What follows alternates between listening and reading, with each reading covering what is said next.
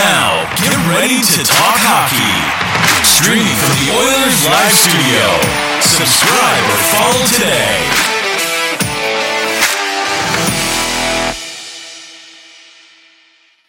Hey, it's Michael here with another edition of Oilers Live Tuesday, the flagship podcast of the Heavy Hockey Network.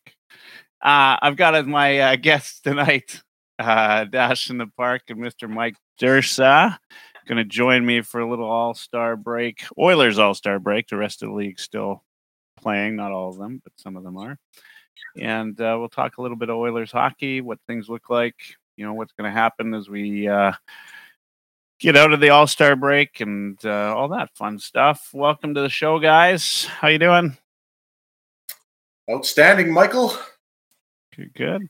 Dash, a little quiet for. Hey, well, no, good. Just I just pay all due respect to Dursa and let him speak first whenever I can. You know me.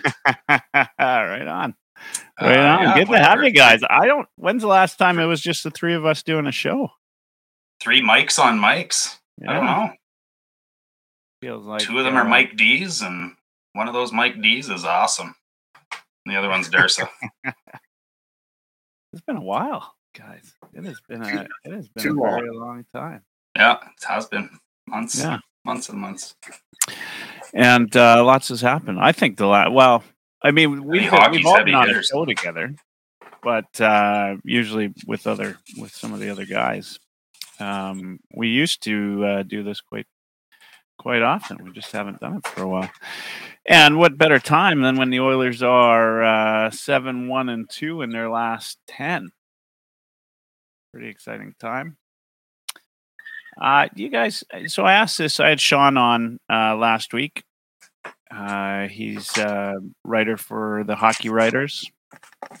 I try to get his name correctly, but I even asked him how to say it. He said, don't worry about it. So just really don't use butchering it more than you already have. Yeah.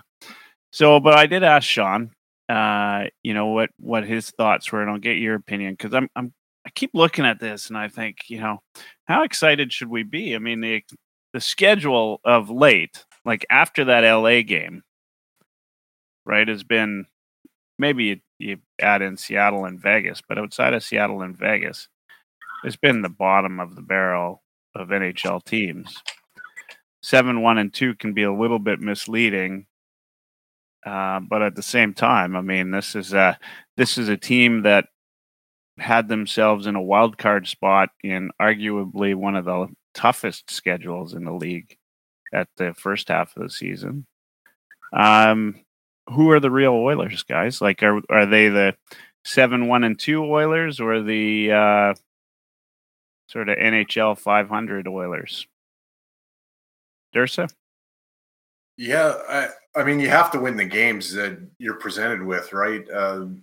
And I think we were victimized by a little bit of a difficult schedule to start out, and it's kind of balancing itself out. So I think you're starting to see kind of the team that we thought we were getting in the summer. I mean, Jack Campbell's rounding into form, and we're relatively healthy right now, except for maybe a little bit of a nagging injury with Yamamoto there. But no, I think this is the real deal. And they can extend this a little bit more with, Detroit and Philadelphia coming out of the break and climb the ladder a little bit. And just like we all thought, leading the Pacific, right, Dash? That's where I had them.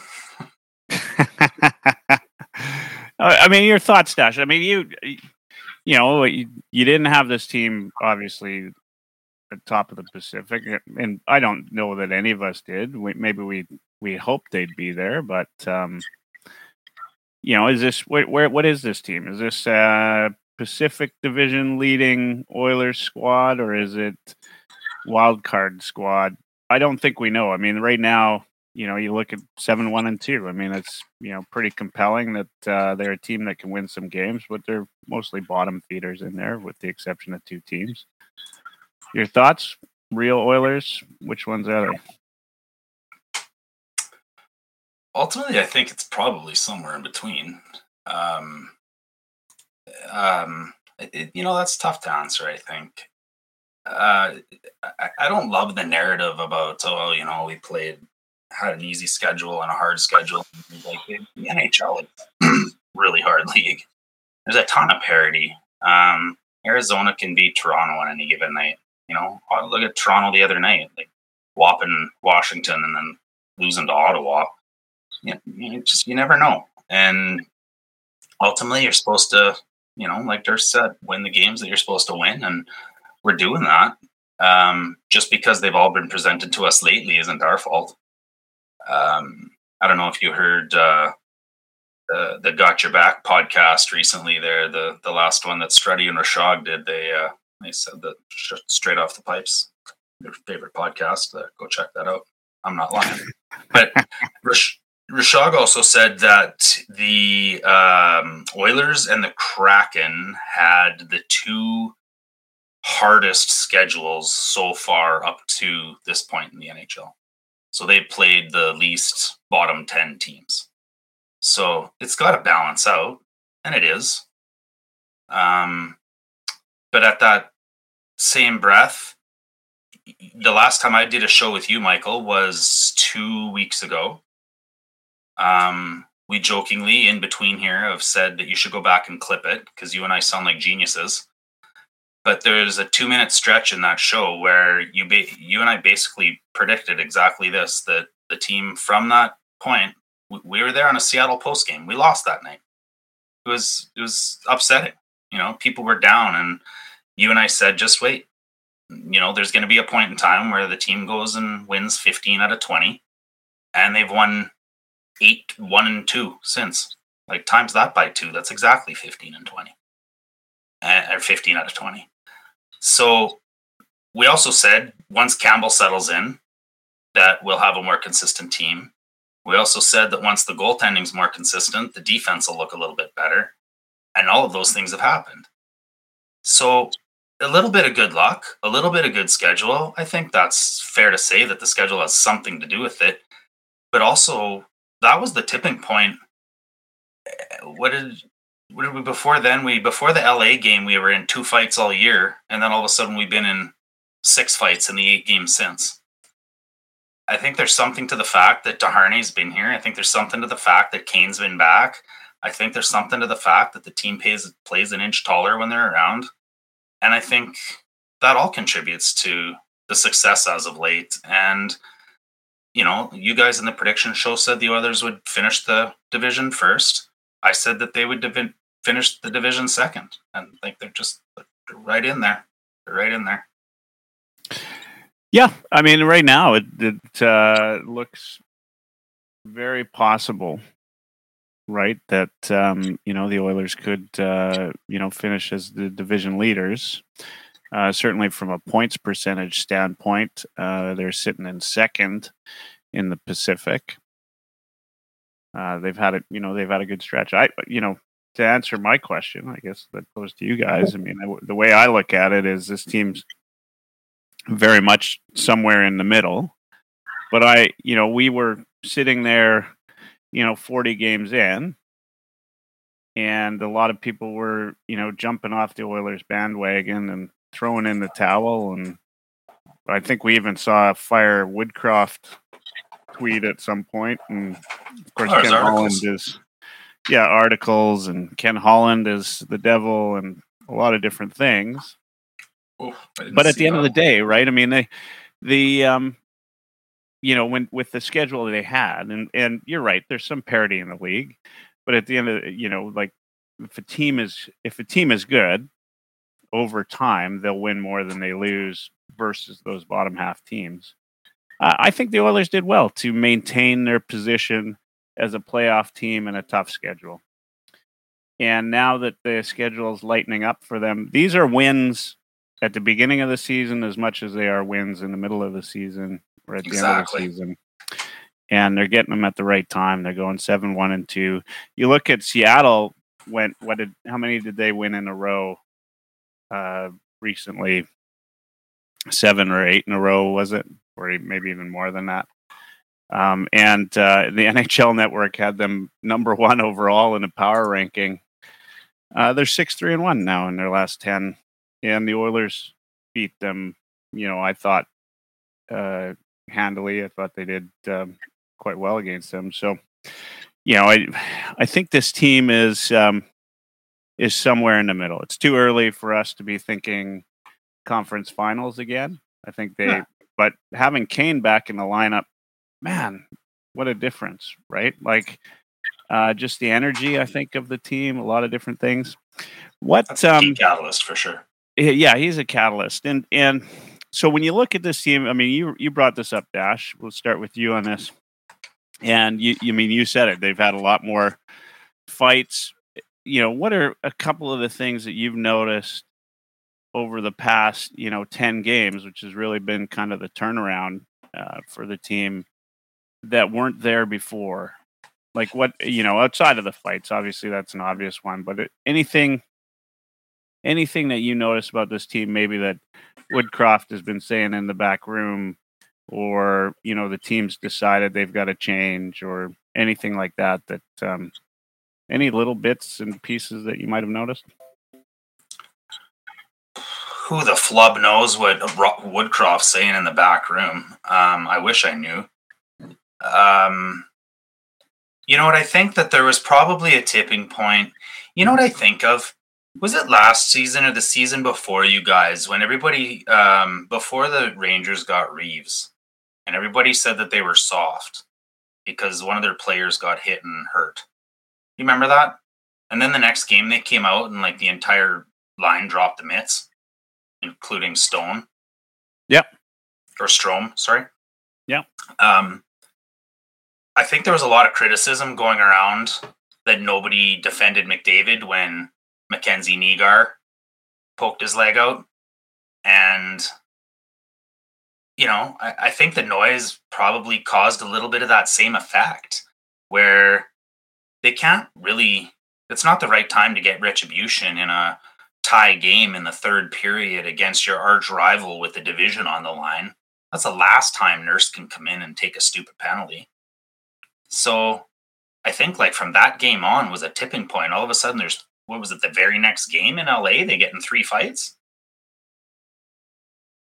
Yeah. I don't know. I just think there's that tipping point there caused the team to galvanize. Anybody's been to the bar with their buddies and gotten in some scraps or played any type of sport where you had to go through adversity and then come out the other side together, you're galvanized. And I just think the team is really starting to galvanize. And I think the Kane return, and Desharnais is getting a lot of credit, but maybe he's not getting enough credit, because I really do. You see them. Look what McDavid was doing with Maroon. Like, they're all playing an inch taller. Yeah. Yeah. I mean, 100%. I love that, right? I mean, you don't see, there's not a lot of superstars that you see that fight back like that. It was great to see. Dursa, your thoughts?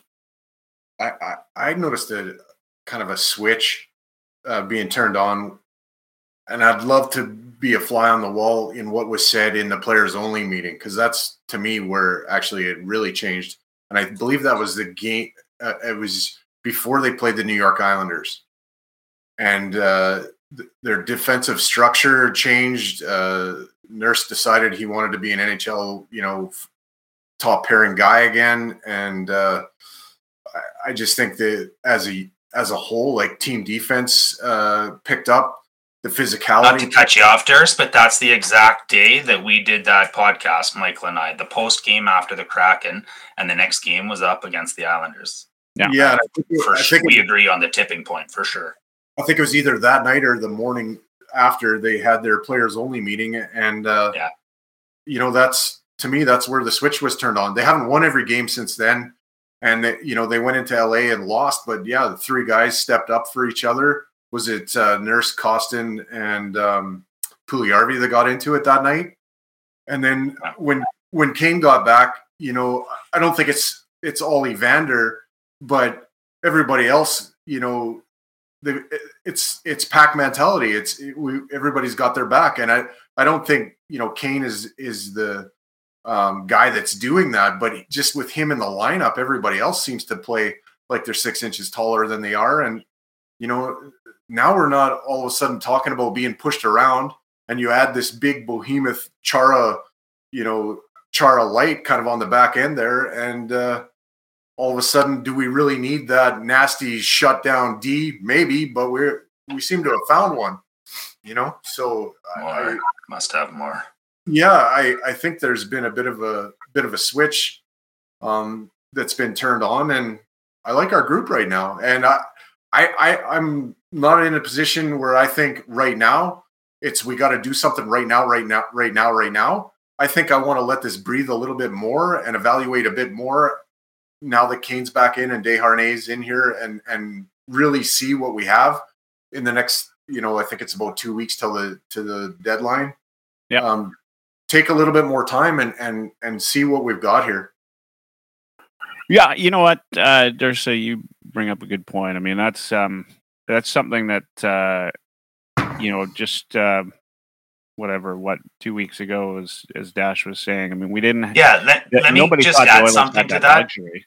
Yeah. Let me add something to that before you jump in, Michael, because I want to validate what you guys are both about to say. I'm just looking at the schedule, and the game against Calgary, when the knee happened, was when the criticism started. The very next game was against Seattle, and that's when we put up a touchdown that game. But you'll also remember that was the game. That's when the tipping point was for the fighting. There was 2 fights the entire season before that. Both of them were Puljujarvi, and one of them he didn't even drop the gloves. And then that game, Dylan Holloway fought Vince Dunn. And then Kostin tried to fight Tanev and Alexiak at the same time, and there was that little double minor mishap. And right from there, that was where I think the toughness started to galvanize. Then they lost 2 in a row. That was heading into and then the second of the 2 in a row was the Seattle beating them again, and then the team meeting. So that's when it all happened. I got to take a second and acknowledge the shit-eating grin on Kostin's face, skating to the penalty box, and Nurse and Kane greeting him with shit-eating grins, and Holloway in that game you talked about after he got into it, and he kind of looked like, that was kind of fun, and he skated to the penalty box. Yeah, they're like the Lost Boys. Yeah. All those things are great. I think that definitely the team toughness, huge, right, for this team. Some stranger brought up Hyman fighting Dursey. Yeah, right. Like, what a great, and then who better than to have a fight like that than Hyman, where he, gives the smile and the, I'll go, sort of thing, and performs well. I mean, who knew, right? Who knew that Hyman could chuck him and do all right? So evenly matched out. What can Hyman do? Yeah, I mean the guy. Yeah, he's a spark plug for this team, right? He keeps going. The one thing I noticed that hasn't been said, and we see this, I think it's important to see it against teams like Anaheim, like San Jose, like Vancouver. The Chicago game, which is Vancouver. 3 weeks ago. Maybe a little bit longer now, into December, this team would come out with a 7-3 type of showing that they had against Chicago, and they'd play that first 20 minutes, and then they'd pack it in. But they'd pack it in, maybe 15 minutes of game time, but just long enough to let the other team in it, lose momentum, and then it was done. I mean, how many, how often did we hear DeBrusk or Jack Michaels talk about losing 2-goal leads, right, at home? I mean, it was just a broken record over and over and over again. And I think we finally, I think something switched with the team. Maybe it was the team meeting. Who knows what it was? Maybe it was just getting tired of losing leads. But it's good to see this team go out there with like this killer mentality. A little bit of what was that, Mortal Kombat finish him type of moves, right? And just, what, I love that they put. We'll talk about the Berlin Wall, but I love that they put him in. And I don't care what Chicago thinks. I want this team to, I want the league to be on notice that this team's got the offensive firepower to destroy just about anybody, right? And they're not afraid to back it up either. If guys want to go, they want to go. There's Costin there. There's Desharnais. There's Kane, who should be maybe ready to chuck a few after the All-Star break. We'll see. That's the guys are there. They're playing for each other, but it's that to me, it's a lot of that killer mentality. And Renegade Man takes us back to where I was going to go, actually, which is he says Bjugstad's now a likely target for the Oilers. They need help on the bottom six. I think the one luxury now that Ken Holland has that maybe he always knew he had, but Oilers fans didn't know he had, was there's some time now. And to your point, there said, the Oilers don't need to rush out today and make a shitty move, right? Lotsberg made a post about panic moves in the Oilers organization over the last, right?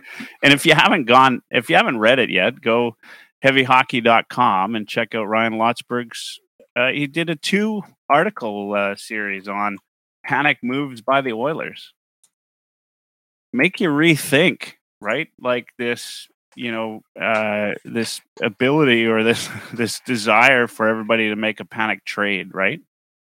And I think now, Ken Holland's got some time. Also, teams they won't take advantage of you, I think, in the same way. If you could, if it doesn't look like a take it or leave it situation, right? Which I think the Oilers have been in far too often. I think about Taylor Hall, Jordan Eberle, like those were take it or leave it type of moves where the other GM immediately had the upper hand because, well, everybody knew what the Oilers were doing. And so you took the dregs of what somebody was willing to give you, right? That's my thought on it. What do you guys think about Bjugstad? Let's talk about this. Thoughts on this, and do the Oilers? Maybe the question is, do the Oilers need a lot of help on the bottom six? Go ahead, Durs. I guess my question is, who do you think doesn't belong there? Who are you pulling out to replace Nick with? For me, I would target a third line center that can win draws and, a veteran guy that's won a cup. That's kind of what I think you need in that bottom six. And if you can get it at an affordable price, that's what I would target. Nick Bjugstad is a player, but it doesn't really do a lot to excite me. That's kind of where I'm at. How much depends on? Bjugstad just feels like Brassard all over again, doesn't it? A little bit. Big body, probably should have played more physical. Finally starting to at the end of his career because he realizes it's shortening. And sure, he's okay. Honestly. Yeah. If we're not talking about fixing the defense and getting some insurance on the back end, then I don't have a lot of interest in talking about forwards, right? Yeah, like it's such a glaring need for me, and I would love for them to go out and get that D piece. I just don't know what they can do. Nick Bjugstad to me is just a large bowl of meh salad. So. Well, yeah. I mean, and I see where the rumor comes from, right? I mean, he's got an attractive salary cap situation. He can fill in at center. He can play down the lineup a little bit. He is a big guy, but I think to Dash's point, I'm not really thinking bottom six at this point. I'm thinking about shoring up D. And the reality is, like, Dursa, I love where you went with that, which is, if I'm Ken Holland right now, I want to see what I've got. Right? I mean, you finally have something worth having a look at. I don't think, let's in fairness to Holland, everybody thought Desharnais was playing out of camp until he got injured, right? Like he's it's not like he's some surprise to the organization, right? As soon as he signed that contract, he signed it at $1 that they could fit him in so that he could be on the big club. Yeah, so and that's huge, right? I think there's a bit of wishful thinking with him, in the sense of hoping that he can do it at the NHL level because you just haven't seen it. But I don't think it's a major revelation for them. Like I think they had a fairly good idea that he was going to be, able to be a 6-7 defenseman in the league. I think they knew that.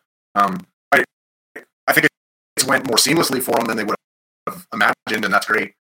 And I hope he keeps it up. Yeah. Damn audio. Are you getting the same problems, Dash, on your side? Yeah, it's cutting a bit or skipping. All right. Let's hope it's for not me, this. Nick Bjugstad is, if he's on a spice rack, he's flour. You know what I mean? Like, it's great. Another guy like that. If you're going to get somebody that's going to move the needle in the bottom 6, then get somebody that's going to move the needle. Like, if this rumors on Jonathan Taves or anything close to real, then I can get excited about that. But I don't know. Bjugstad's just Broussard 2.0.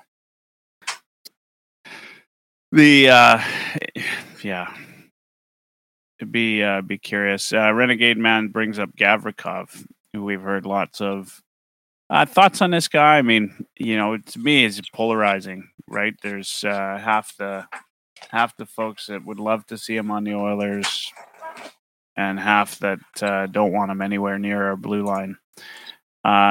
I didn't. I watched him on their Alberta trip. I didn't get the warm and fuzzies by watching him. I didn't think that he was exceptional by any stretch. He's not a player that I've spent a ton of time watching. I mean, it's the Blue Jackets, so it's not really exciting hockey. You guys, I mean, what's your thought? I mean, he's obviously in the mix. He's a player. I think there's enough insiders that have brought up his name that he's a likely target. I mean, I don't know. I mean, to me, here's a guy that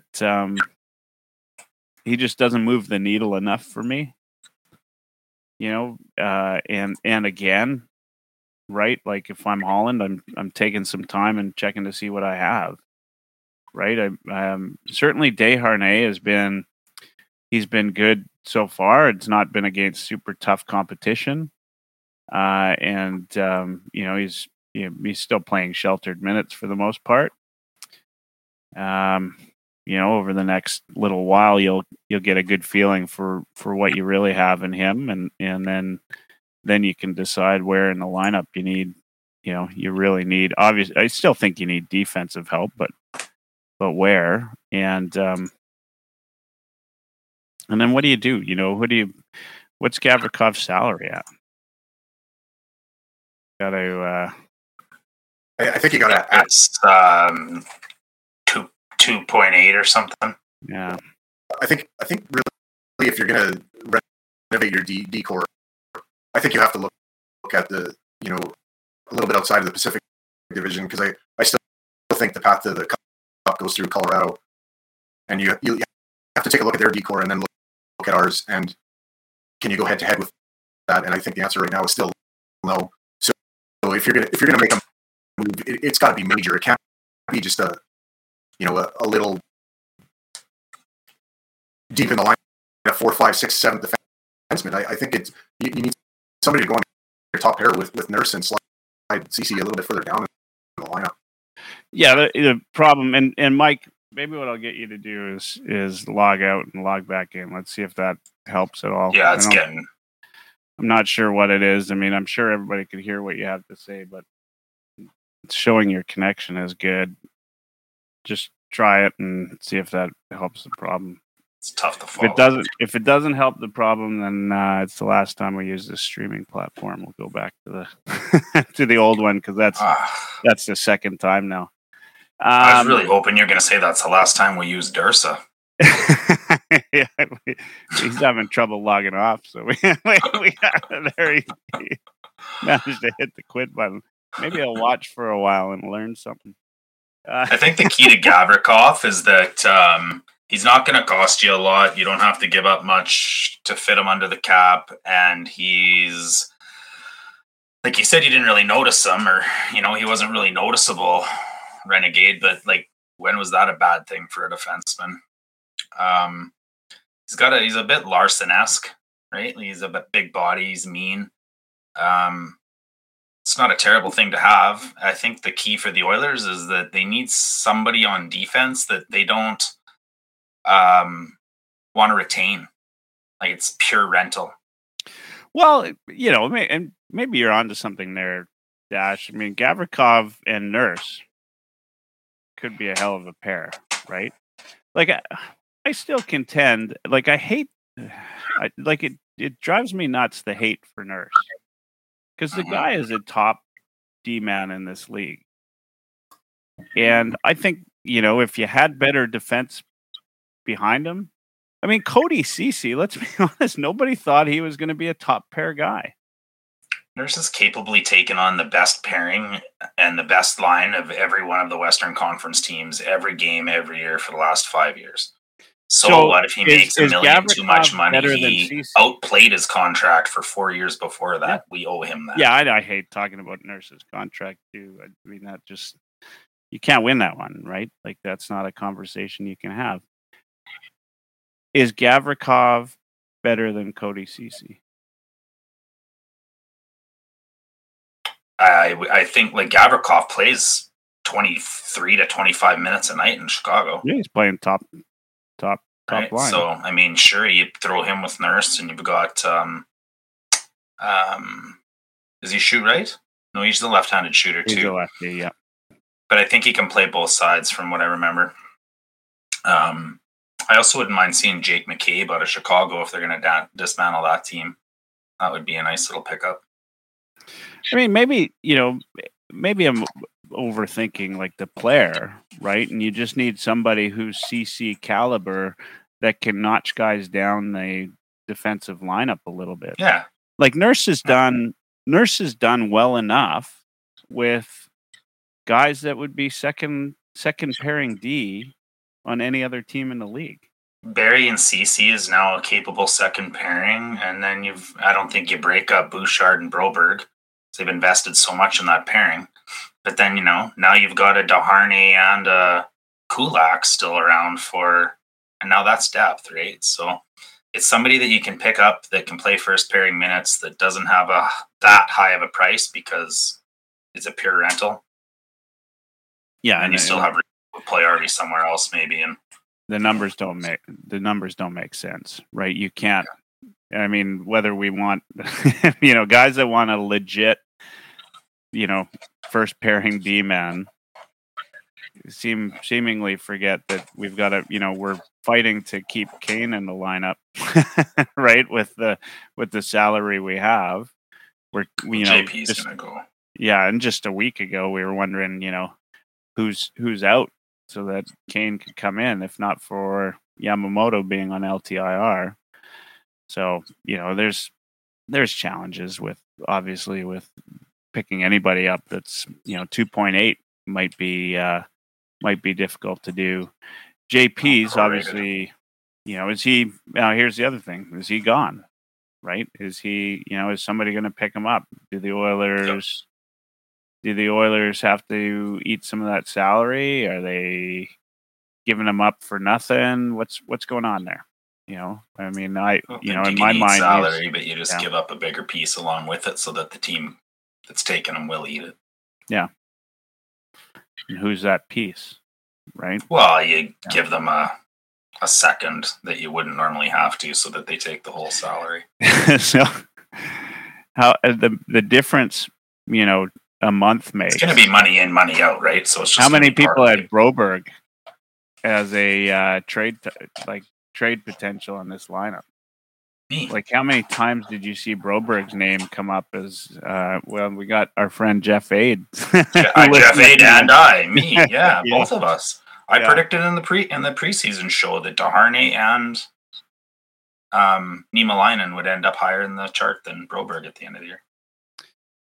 Yeah, well, and Desharnais still might. Niemelainen, he started off strong, but he certainly took a little bit of a dive. Like he just didn't seem to follow up. He didn't keep that. He just didn't seem to keep the physical aspect of his game up to where we expected. And maybe it was a minutes thing. I don't. Maybe it was just a utilization and an opportunity thing.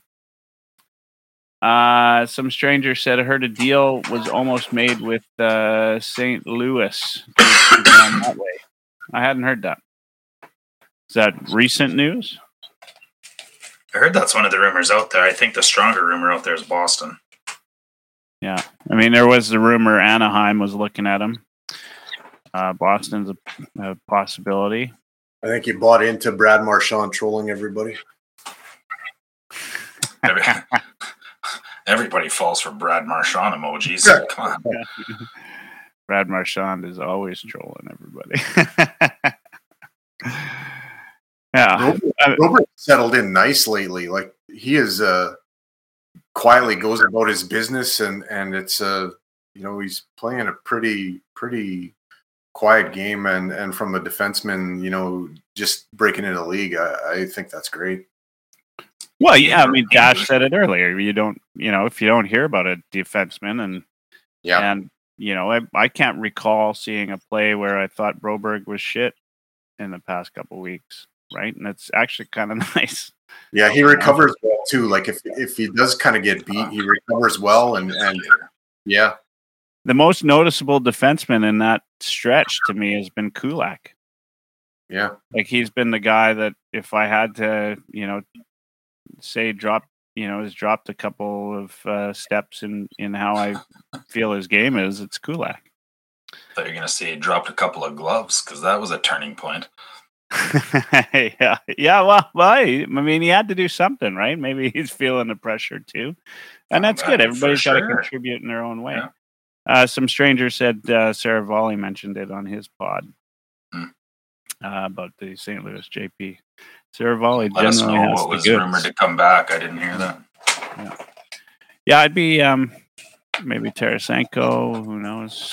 Yeah, right. I got to make a joke about that whole Matt Berlin Chicago disrespect thing. Like, if Chicago was going to take that as a sign of disrespect, or were we supposed to turn off the scoreboard too? Because I would have been more embarrassed by that than putting in a young goalie at the other end. Yeah, it's more embarrassing. That's an NHL team put up a touchdown on you and that you're behind by 4 in the third period than it is that some kid got his moment in the NHL. Yeah. I can see why it would be perceived that way. Like, if you think from the, how many times have you guys sat down with one of your better halves and said, honey, I was thinking about saying this to my boss, and your better half looks back at you and says, well, if you're thinking it, you probably shouldn't say it. Then you probably shouldn't say it. It's a little bit of that, right? Like there's clearly they all thought, well, this might be offensive, right? That's why McDavid and Woodcroft come out and the first things out of their mouths was we meant no disrespect. But the mere fact that it was handled that way is what made it absolutely fine. Absolutely. And I don't know. I mean, there was nothing Belichickian about it, right? Where it's like, we're running up the score. I heard people saying we ran up the score. I don't think it had anything to do with that. I think it had something to do with Woodcroft wanting to get Kane off the schneid. Well, and when Kane scored, it's not like he went for the big, he didn't ride the stick to the bench. He looked upset that he scored. Pop slide. Yeah. Yeah. Or why are you putting Connor and Draisaitl out there with Berlin? Like you're just rubbing it in and like, come on. Like, did any players actually come out though and say any of that? No. I mean, because the players will say it. Guys like Kane and Taze, if it really bugged them, they're not the kind of guys to stay quiet on that. It's like Strudwick said, they know they suck. They're more offended by that than anything we did.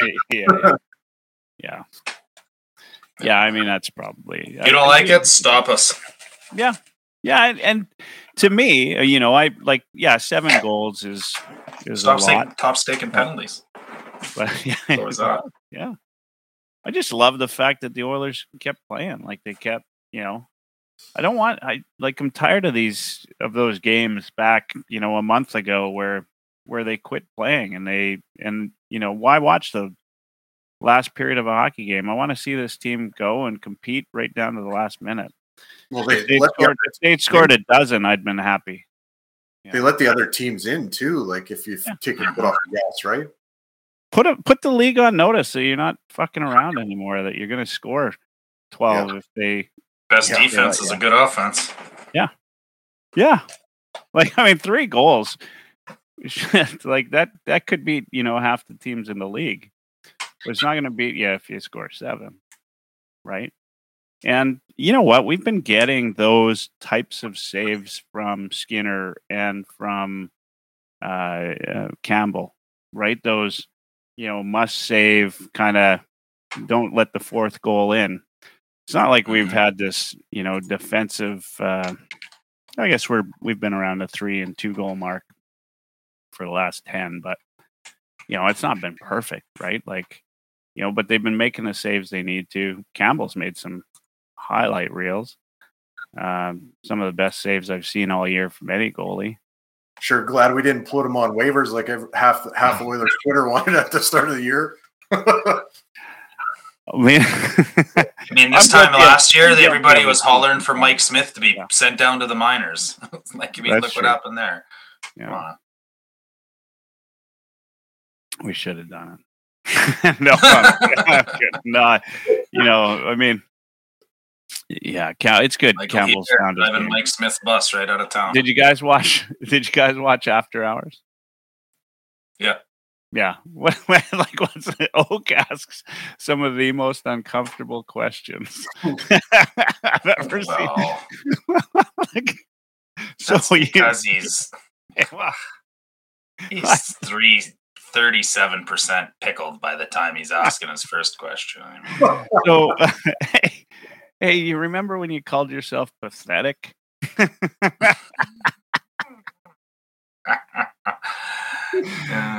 he at least start the question with, so you're now 6-0 in your last 6 starts. Remember when you said you were pathetic? It makes me cringe sometimes. But he's awesome. And I always wonder, like, is he thinking about it before he says it? Maybe it's that dash. It's that moment where, you're thinking it in your head. Maybe I shouldn't say it. Maybe you shouldn't say it. But you know what? It makes for good TV. Just because it makes me cringe and makes me laugh. Oh, man. I tell you. Who's the team to beat going into the second half in the Pacific Division? LA Kings. You think it's LA? Yeah. I honestly think, Mike, they're the ones that, in my opinion, they're the ones that are going to go for the biggest drop.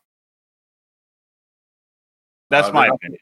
They're not going to stay like where they are, but right now I think they're the team that we got to claw and catch and put down and keep them down. And I don't want to face them in the first round again. No, they're still the same kind of team built for the playoffs that they were last year, right? And any other year, like that's LA Kings hockey. It's almost like they resurrected the Ducks. Like, yeah, Todd McClellan's never been past the second round in his life. Yeah, muddy hockey. Yeah, but it's playoff. It's playoff brand of hockey that'll get you 7 games against the Oilers that were the better team. 7, yeah. Don't you want my answer, Michael? Yeah, I'd love to hear your answer. That's what I'm here for. Who's the team to beat in the Pacific? Yeah. Oh man, don't say it. You're banging this drum all year. Where's that mute button? Go for it. What do you got? Who's your team? It's Calgary Flames. Yeah. I think Vegas makes the biggest drop. I was thinking after I said LA, Vegas is definitely making. I think Seattle has the biggest room to drop. I'm not as convinced that they will drop as much as Vegas. But go and look at the goalies' team save percentage in Seattle, and look at their PDO and their analytics, and look at how high some of the shooting percentages is, the career years. And so what like after I now think honestly, LA is maybe the right answer, but it's Calgary. That's who we have to beat and stay ahead of, because that's who's right on our freaking heels. And all they have to do is go on a little bit of a run like we are, and they're right at the top of the Pacific too. And Calgary's capable of doing that, you guys. Don't underestimate. What on there even excites you on that team? Without nothing. Sutter's post game. Sutter's post game excites me. It doesn't excite him, but it excites me. But their defense has not been up to what anybody. No, like Stone's Nygaard hasn't been that good. I would agree. He's maybe not as advertised, but I don't know. They haven't. They're winless with Tanev out of the lineup. Like, that team goes as Tanev goes. Look at the playoffs. They played with half of a shoulder there, and we waxed them. So you're talking a one-player team. That's the team that you're taking. I'm just curious, because there's nothing like the Flames are exactly what I thought at the beginning, which I'd said we could go back. Is a whole bunch of guys that had career years last year, playing for Sutter for multiple seasons now, right? So it's starting to wear thin a little bit, with two guys that have never played. In fact, and Kadri had a career year last year.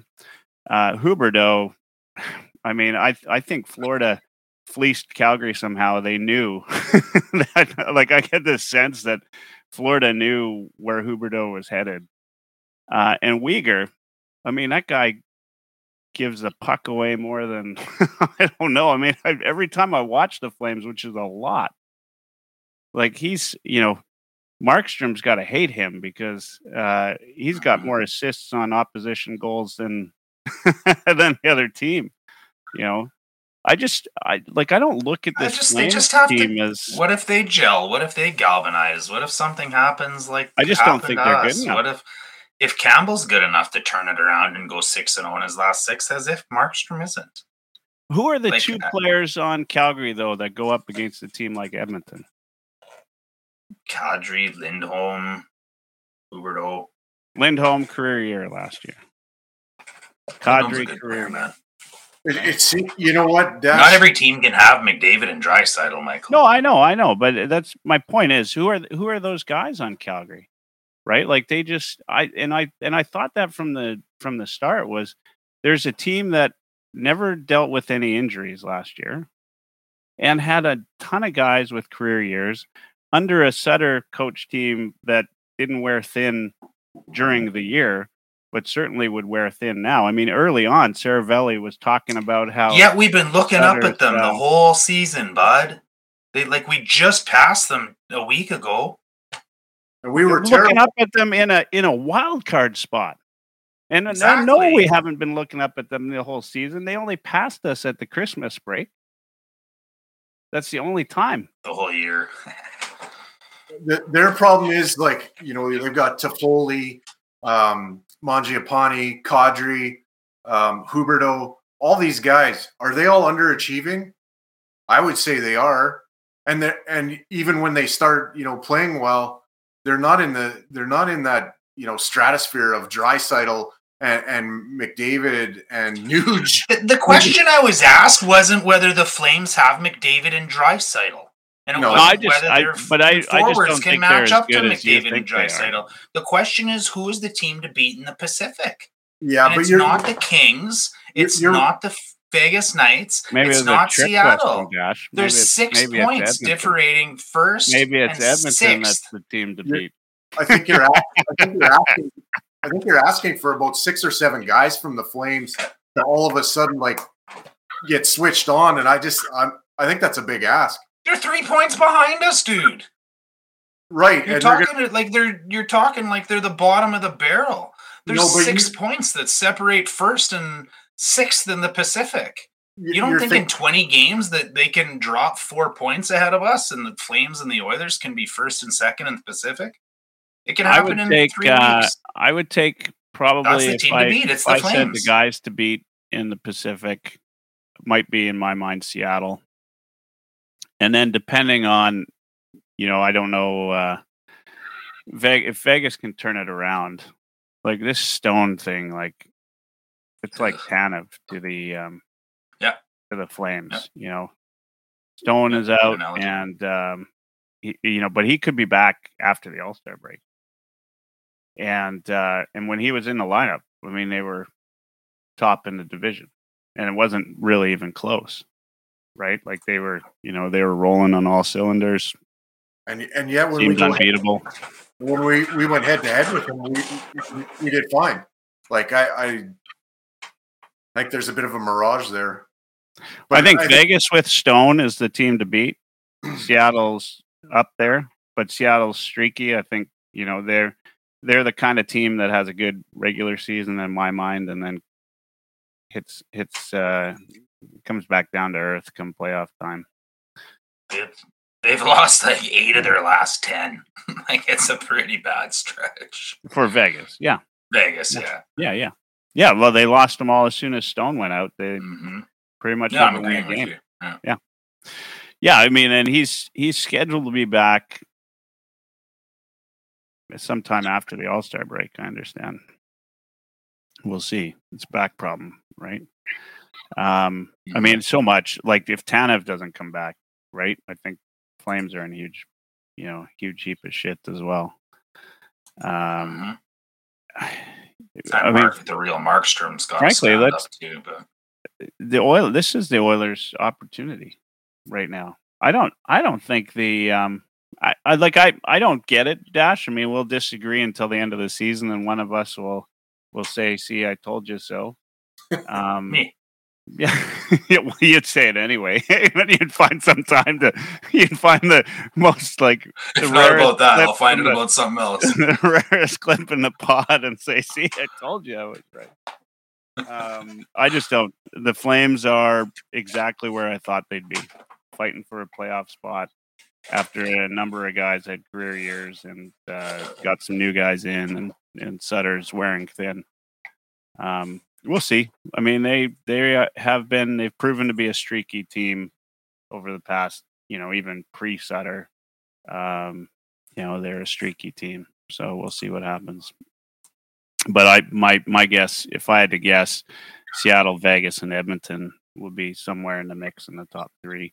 In Vegas, only if Stone isn't there, and if it's not Vegas, I think it'll be LA. But Vegas definitely, like, I can't believe how much Stone changes that lineup. I mean, if you're we got Jeff. I don't know if he's still tuning in, but if you're a Buffalo Sabres fan, I mean, you got to be laughing at Eichel right now, right? Like, there's got to be a little bit of joy in knowing that this guy isn't able to get it done with a team like Vegas. They've got decent defense. They've got they should have, like, their top 6 is decent. Like, should be enough to win most games. To be 2-6-2 over that stretch, I mean, goaltending might be a bit of a challenge when you're relying on Thompson to be your number one guy. I mean, that's always been a little bit hopeful, but it worked for a time. I don't know what Stone, like, is it the leadership Stone brings, what it is, but he certainly, the success and failure of this team is largely dependent on his existence in the lineup. Imagine if we didn't have McDavid and Draisaitl and Evander Kane was our best player. That's what's happening to Vegas. You take a guy like that out of the lineup that scores all your goals and wins all your fights and is all your hits and is the leader. Yeah, but Eichel should be that. Eichel should be, isn't he supposed to be the guy? Isn't Marchessault, like, supposed to be the guy? Carl. Broke his neck, man. Yeah. Yeah, now that you say that, there's a decent amount of talent in Vegas. It just doesn't have that real high end, like Eichel's nowhere close to McDavid or Dry. Like, Dursa, don't you really think that the issue is Vegas is that they fired 3 coaches in the offseason? That's the Oilers. I mean, the Oilers have yeah. Oh, yeah. Thank you, Michael. Yes, thank you. To the future, yes. Mhm. Anyway, I don't get Vegas. I don't get how one player could have such a profound effect on the team. Clearly he's not getting paid enough, and Jack Eichel's getting paid too much. So how old is like Mark Stone's not? He's not a kid anymore. He's 30 years old. I don't get it. I'd love to. I'm really curious, Dash, like where this Flames thing ends up. Who's going to be right? I mean, we're going to find out, come the end of the season. Markstrom's obviously not been maybe worth the $6 million to date that they've hoped. He's just been too inconsistent. Vladar, though, for $750 a crack. Mm-hmm. Like, the Flames seem to have a lot of success finding decent backup goalies or guys that can play, backup minutes, and maybe that's more to do with the strength on the back end than it is and the systems that they play. But Vladar, could easily be the starter in Calgary by the end of the season. I think there's some that think he should be now. All right, guys, we're getting close to the end of the hour. A lot of you have commented on the YouTube and across the different platforms. Thank you for tuning in tonight. I just want to plug to the Heavy Hockey Showdown. Mike Durst is wearing one of our jerseys from past events.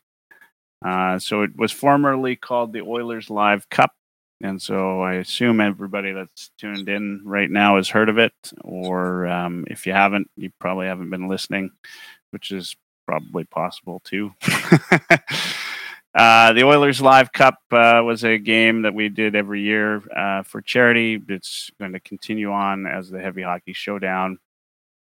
We've got I think 8 player spots only left to fill out 2 teams. And then Dursa and I think by this weekend are going to do a draft those teams. It's all in support of charity, the Sexual Assault Center of Edmonton, which deals, just check them out. It's SACE, SACE, and sace.ca. So if you check out their website, there's lots of information on there and the different services they provide. Police and court support, counseling, youth counseling, workshops, group counseling, you name it. It's all there. Great organization that's been around since the 70s. I believe the 70s that when Edmonton, sadly, was called at some point the sexual assault capital of Canada, and I'm sure that hopefully that's changing. Hopefully, organizations like this can lend a hand and make some change. But they're certainly doing good work and meaningful work. And in a time when we're dealing with some of the shit that we hear about Hockey Canada and some of this other stuff, this is all very, very, very relevant. Check out on Twitter at Oilers Live. Starting tomorrow, will be 30 days until March 4th, until the game, until the Heavy Hockey Showdown. And I'll put at least one piece of information about what sexual assault means, or what's out there. I'd just like to do 30 days of awareness prior to our event, and so that people can get the word out. Anyway, all of that to say, it is a terrific cause, and if you do anything, check out over the next little while. I'll put a donation. We're going to have a donation page set up probably by tomorrow. for people to go and donate. We need silent auction items for our after party on March 4th. We need a couple more players if you want to come and skate, and we just need your support. So all of those things, support us. It's for a good cause. It is absolutely zero profit taken from this. Once the expenses are paid, every single dollar and penny goes to the Sexual Assault Center, and we've done our absolute best to keep the expenses down to almost a bare minimum, next to nothing. So that's great. And we've already got some really special silent auction items. Dash was great enough to get us a Draisaitl signed jersey for the silent auction. So that's pretty exciting. So pretty excited about that. We're good buddies. Yeah. Yeah. Gave Leon a call. Anyway, he waited in line to see me. It was nice. That's right. This is it is fantastic. And you know what? All of that, I'm talking pretty seriously about it because I believe in the cause. But all of that, and it is a super fun, like just a fun game, right? And any chance I get to beat Dursa on the ice is just makes for a ton of fun. So, I hold the Adam Zakuski trophy up high, and that's the name of the cup that we win. And you know what? Just feels good. Feels good to get those winning goals and be on the ice. And yeah. Jay says, do we need referees for the game? Well, Brett. We need a capable one. Yeah, Brett is going to referee. We could use one more, preferably somebody with good eyesight. So we'll get that. Yeah, Jay, we'd love to get a hand there. I'm sure. Just reach out to me. You know how to reach out to me. Thanks for listening. All right. So that's all I've got to say. Check out heavyhockey.com. I'm going to pass the mic off to Mike Dursa, and then we'll finish it off with Dash tonight. I know Mike probably had a speech made up, but I'm sure Dash also had a speech made up. So there we go. Dursa, final words. Yeah. Oilers are off until I think February 7th against Detroit. It's a 5:30 game, and they go on a little bit of an Eastern swing after the All-Star break when they get back. Looking forward to kind of the stretch drive, and yeah, March the 4th. If you're not doing anything and you want to come play some hockey with us clowns, you're more than welcome to do that, or come and heckle us. We appreciate it. Come hang out in the dressing room and tell a few lies. That's cool too. Thanks for having me on, Michael. And if you haven't subscribed yet, subscribe to the Heavy Hockey Network and check out some articles on heavyhockey.com. Good night. Yeah, awesome. Thanks, Dursa. And then we're going to go to Dash here for the final word. I just want to say one thing as well before I let Dash have the final word. A little shout out to the Halifax Mooseheads organization. They're creating a record this year. They've gone, I want to say it's now 21 games without losing in regulation.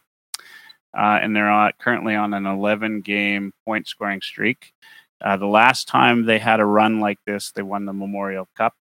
There was a guy, he's not such a bad hockey player, called Nathan McKinnon, playing for the Mooseheads that year. They've got the top two scorers in the queue playing there this year. A guy by the name of Jordan Dumais, who's outstanding. He's a Columbus Blue Jackets prospect who signed an entry level this year. And then they've got the first rounder, LaRue, who is a Nashville Predators prospect, and he's been outstanding since he got back from injury. So this is a team that, if you're following the CHL at all, I think they're ranked number 4 this week, but they're a team to watch for sure, as are the Quebec Ramparts in the queue. So if you're into these, into junior hockey, that's a couple teams to watch from the queue. And that's my QMJHL report. Off to you, Dash, for the last word. Putting everybody else on mute. Have a good one. Thanks. You're up, Dash. Well, it was a decent segue. I actually had something else planned for the last word, but I think I'll save it for another show. You guys talked about the heavy hockey showdown that's coming. Dursa will be selecting one team, and Mr. Hebert will be selecting the other team. And as you talk about Quebec, Michael, I would just like to thank you for allowing me to use this platform here at the end of your show, with nothing but our great heavy hockey audience listening, to declare myself ineligible for Team Dursa. And, this is a Quebec and Eric Lindros kind of type situation. I'm not embarrassed about it at all. But like Lindros refused to play for Quebec, I will refuse to play for Team Dursa. And let's just say that if you enjoy listening to us bicker in a podcast, you'll enjoy us bickering on opposite hockey teams. And that's about it. So looking forward to that, and hope the draft, goes my way. Good night, everybody.